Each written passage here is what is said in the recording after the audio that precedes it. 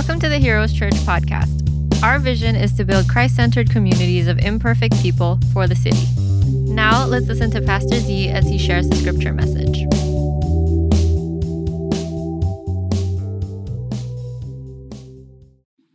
Hello, and welcome to our Sunday worship service today.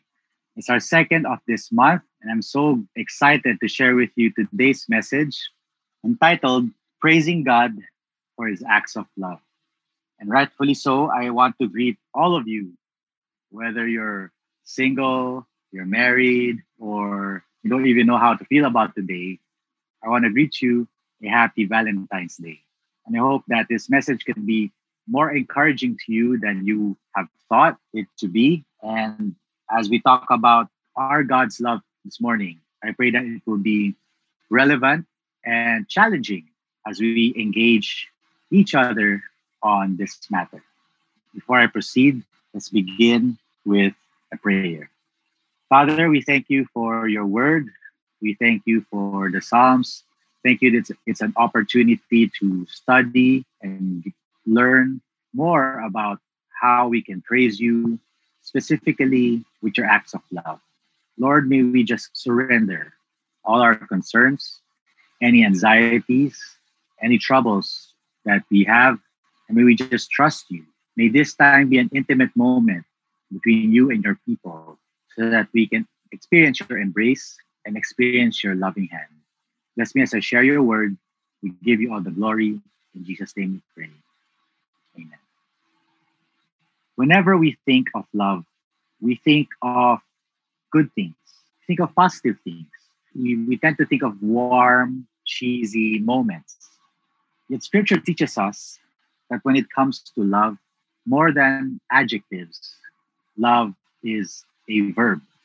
It denotes action. It proves itself with acts of love. And we see in this psalm a full display of how God acts to show his love for us.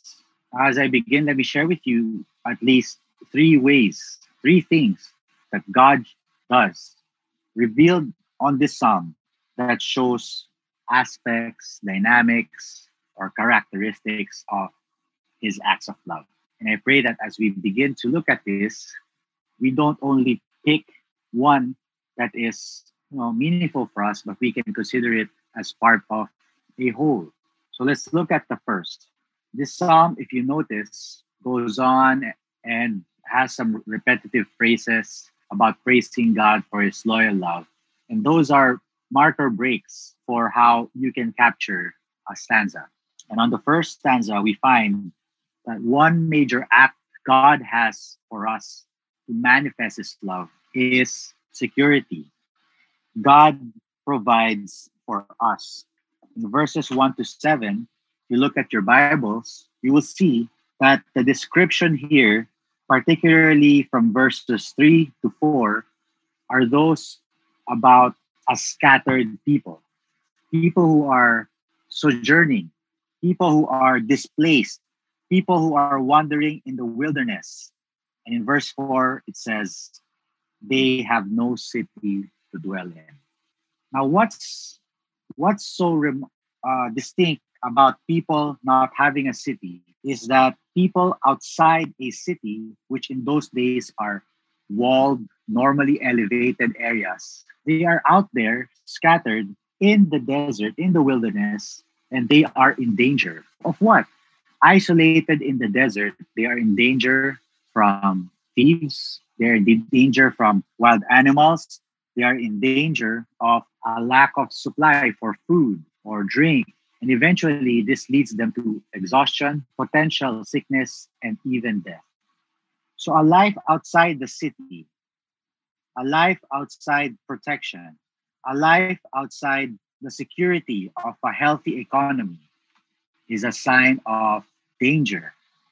And the Lord shows us here that he loves us because in the opening verses, he says that when they cried out to the Lord in their trouble in verse 6, he delivered them out of his distress. And this talks about how God takes people who are outside the city and gathers them and gives them a home. So, one way that the Lord shows his love for us is through security. Isn't this a big word for us today? Last year, the world was shaken because of the pandemic. And what made us secure? The things that made us secure: our health, our resources, our jobs, our relationships, they've all been shaken. And so it's easy to relate to knowing what it feels to be hungry, to be dissatisfied, to be scared. And yet, here, the psalm offers us hope that God is a God who can provide. Love is not only all about words, love is not only about promises, it's also about capacity and the effort to give, secure, and provide. That's the first thing we find here. Now, the second is God is a God who saves us, He redeems us. He's a God of salvation. Look at verse 10. Those who sat in darkness in the shadow of death, bound in affliction and irons. And in verse 11, why?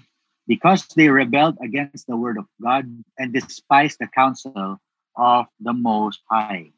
You know, this psalm could actually be placed as a beautiful expression of how God provided, created the world, and that's why we find that God is a provider. He secures us. But in this good creation, we have sinned. We have fallen short. We have rebelled against God. We have challenged God. We have gone away from God. And in that natural flow of things, because we have rebelled, God, in verse 12, it says there, He brought down their heart with labor. They fell down. There was none to help.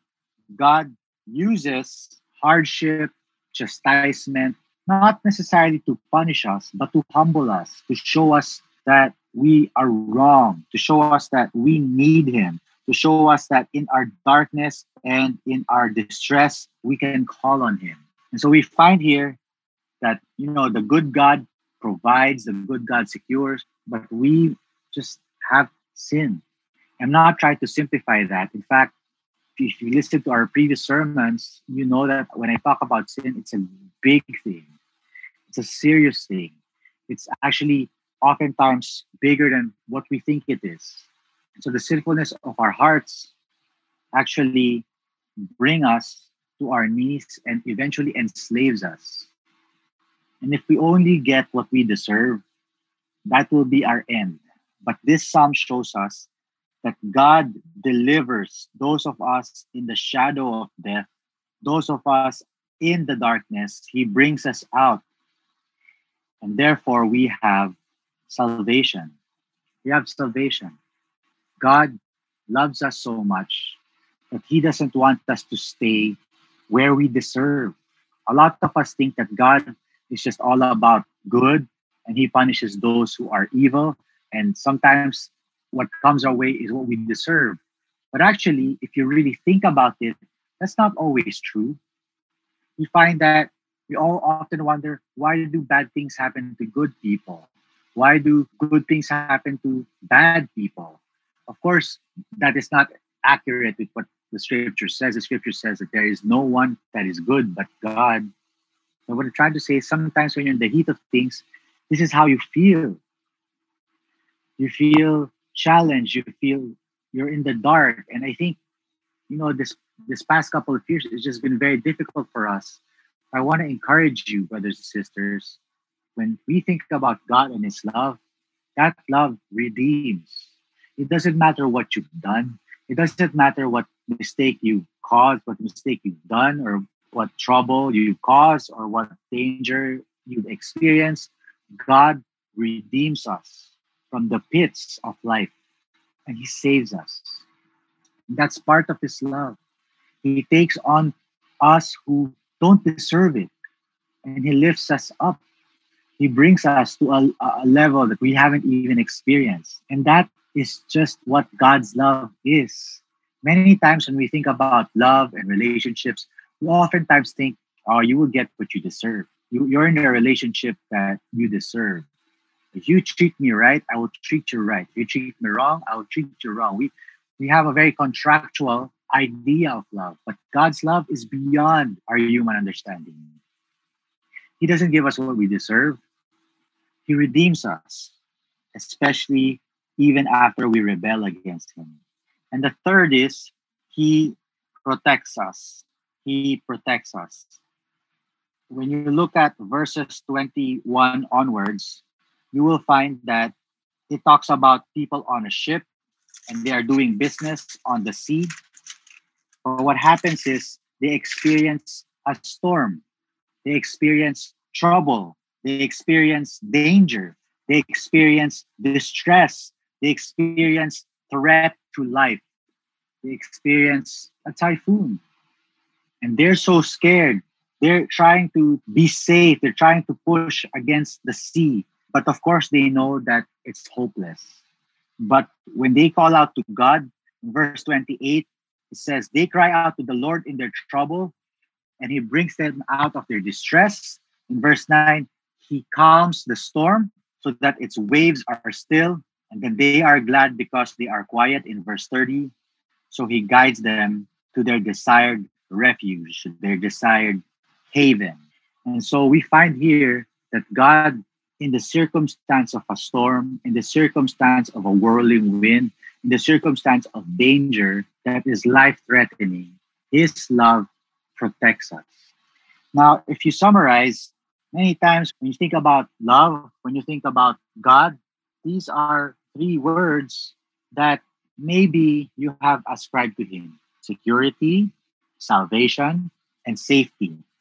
And when you look at verses 31 to 43, it's almost a rehashing of these three things when people are in the wilderness, when people are hungry and they need a place to dwell in, and they have work that they want to be provided for and blessed. They look at this and then God intervenes. Now, what if I ask you, which among these three words, which among these three descriptions of God's love have you been focused on? And are you holding on to God's love for the security He provides? When we think about God, are we all about His blessing? Are we all about His provision? Or do we come to God because we think we need Him, we need His forgiveness for our sins? Or do we come to God for the safety He protects us with, especially when we're living or we're investing in high risk experiences? I want to tell you, if you are journeying in the faith and you're not necessarily reflecting, and even if you are, our tendency is to just laser focus in on one dimension of God's love. Oftentimes, maybe one that we don't experience in other forms of love. You see, the reality of the human experience is when we talk about God and His love for us, He is not the only source of love that's out there. He is the only source of love out there that truly can give us what we want. But because there's just so many alternatives, our hearts get swung from one source to another. And maybe if our hearts are drawn to security by something else, we gravitate towards that and just leave God with salvation. Sometimes when our hearts are drawn to salvation by something else, we gravitate towards that and maybe think about God as security. When our hearts are drawn somewhere else by safety, we think, okay, God may be all about just forgiveness of sin. And when this happens, we have a very skewed experience with what God's love is. And this is where many times the problem happens. Because when we only ascribe to God's love a particular angle, we easily simplify or generalize or dishonor Him by thinking He is only about this shape or this category when He is about so much more. And so it's like we're only coming to Him for one thing when He can give us at least these three things and even more than this. And so what we have is we're having relationship with so many other things for what? And soon, eventually, our hearts, when it experience disappointment from the non-godly loves that we give ourselves into, we get tired, we get upset, And it's good if we are brought back to God during this time. But the tendency is sometimes we just let go. That's why one of the most important verses in this psalm is the last one. Psalm 107, verse 43 says, Whoever is wise, whoever is wise, let him take note of these things. Let them consider the Lord's acts of loyal love. The whole psalm talked about praising God for his loyal love, but then it ends by a challenge that says, if you are wise, take note, consider the Lord's acts of loyal love. What is happening here? You know what is happening here is that the psalmist just presented all these facets of God's love: security, salvation, safety. And then he says, You guys are not thinking about it enough. You guys are not considering it enough. You guys don't recognize the gravity of God's love enough to truly understand and be wise in it. So, what does that mean? It means this. Let me ask you a straightforward question. When was the last time God's love mattered to you so much it shook you to the core? When was the last time God's love mattered to you so much it really impacted your life? The sad reality is sometimes, especially us Christians, we get used to hearing verses, we get used to hearing sermons that many times we're like, I know that already. That's only simple. We say, that's only simple. It's only simply like this. Really? You really think it's just this simple, huh? You really think you can reduce everything to your own knowledge, to your own experience, to your own philosophy? Let's be careful to even consider that we have a firm grasp of God's love. Because even in the New Testament, the letters that talk about the desire to understand and grow in the height, the depths, the width of God's great love. There's so much more to know. There's so much more to understand. There's so much more to experience. Stop thinking that you know, because this is exactly what the psalm is saying. You think you know about God's love, but you haven't really considered it enough. And it's wise. It's wise to know that you don't know.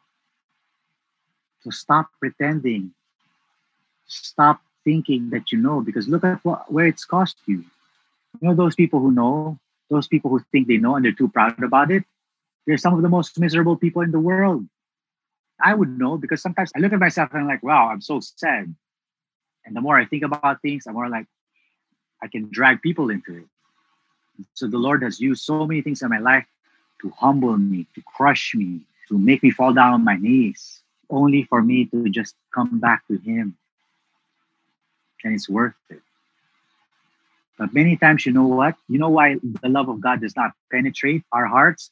Because we built walls. We built walls to protect us. We think we've built walls to protect us because when we wall ourselves in, we think we're secure. We think we're not going to get hurt. We think we're not going to get disappointed.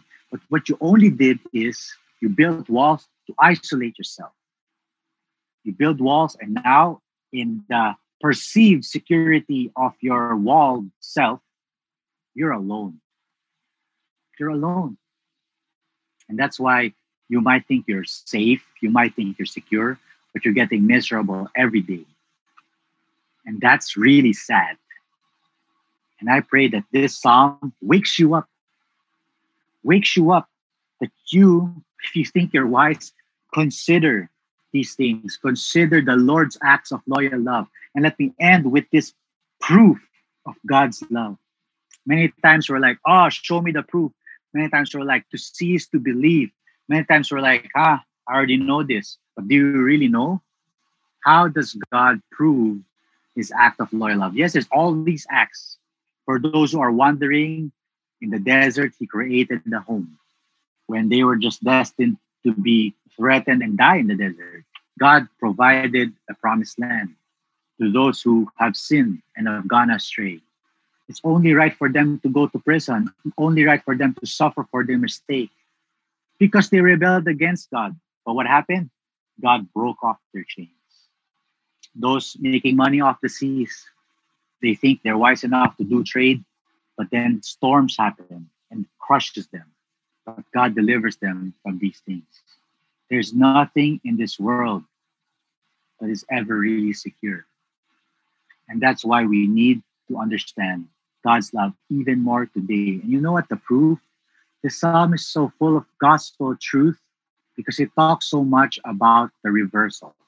It talks so much about the reversal. If you have your Bibles, it's better to look at this because this is really good stuff. Psalm 107, in verse 2, it says that the redeemed of the Lord says so, whom he has redeemed from the hand of the enemy. There's an enemy. We have an enemy. And people are wandering and they have no city to dwell in. And they can easily be picked and isolated and taken away. But God provides a place for them. Creation, right? Verse 11, these people who God secured, they rebelled against the words of God. They despised the counsel of the Most High. They sinned. And therefore, they were put in chains. Now what happens? In verse 16, he has broken the gates of bronze and cut the bars of iron in two. The punishment that they deserve, the sentence that they deserve, God cut it. And in verse 29, it says, he calms the storm so that its waves are still, and they are glad because they are quiet. These people who God saved, they sinned, yet God cut through their chains. These people who tried to do the business on their own, they experienced a storm, and God calmed it, and everything was silent, and they were happy. Well, many times we think about love, many times we think about security, and we all think about ourselves. But God, what do you think it cost him to do these acts of love? Where we are so scattered and dispersed, we need a home. God, when he loved us, sent Jesus Christ, who is all up there safe as the Prince of Heaven. He left that home for us. Many of us dream of a house. Many of us want a home. God left his home. He went into a foreign earth, an alien nation, alien from heaven, and he came and became like us. In order to prove his love to those who need a home, God left his home. And these people who sinned, they went into their sentence. They were chained. And that's the natural law. Bad people should be imprisoned. But God freed them from prison. How? He cut through their chains. How do you think our chains, our bondage, were cut? How do you think the punishment that is reserved for us was displaced? God had to experience the punishment himself. We needed a home, God left his home. We needed to be free from punishment, God had to experience the punishment that we deserve through the punishment of Jesus Christ, his son. And lastly, we think, oh, we should be happy when everything is peaceful and quiet. What do you think won our peace? What won our peace is when Jesus Christ was on the cross, and though he wanted to hear the Father's voice so bad, there was silence. That momentary silence between God the Father and his Son was so cosmic and unthinkable that it wins for us the peace in our hearts. There is no greater proof of God's love than the person of Jesus Christ. This is the good news. This is the greatest story of love that we can ever have, where God reverses all things through his Son, blows our mind with his love, and proves it to us. This is why no matter what we face today, no matter what we face tomorrow, we can always look back and know for sure that God loves us. He will secure us, he'll save us, and he'll supply our needs. Would you like to experience this God of love today? This God who loves us. The Messiah has come. He wants nothing more than a relationship with you to restore that beautiful connection He has designed us for. So I don't know about you, but this life it can get tiring. This life it can be overwhelming. But the good news of the gospel is that the Messiah has come. The answer to that question, could you be Messiah? Jesus answers yes.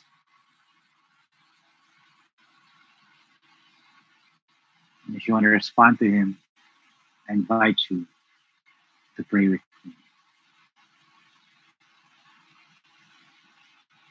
Dear Jesus, thank you for your great love that you displayed on the cross. Thank you that you want a relationship with us. And we ask that we can experience this not only today, but every day. May we have a growing, intimate relationship with you. So that whatever happens, Lord, good or bad, in this life, in this world, we can carry on with us, our hearts, our minds, our souls secure in you. We praise you for your great acts of love. We praise you for your life. And we ask that you will be with us always. In Jesus' name we pray. Amen.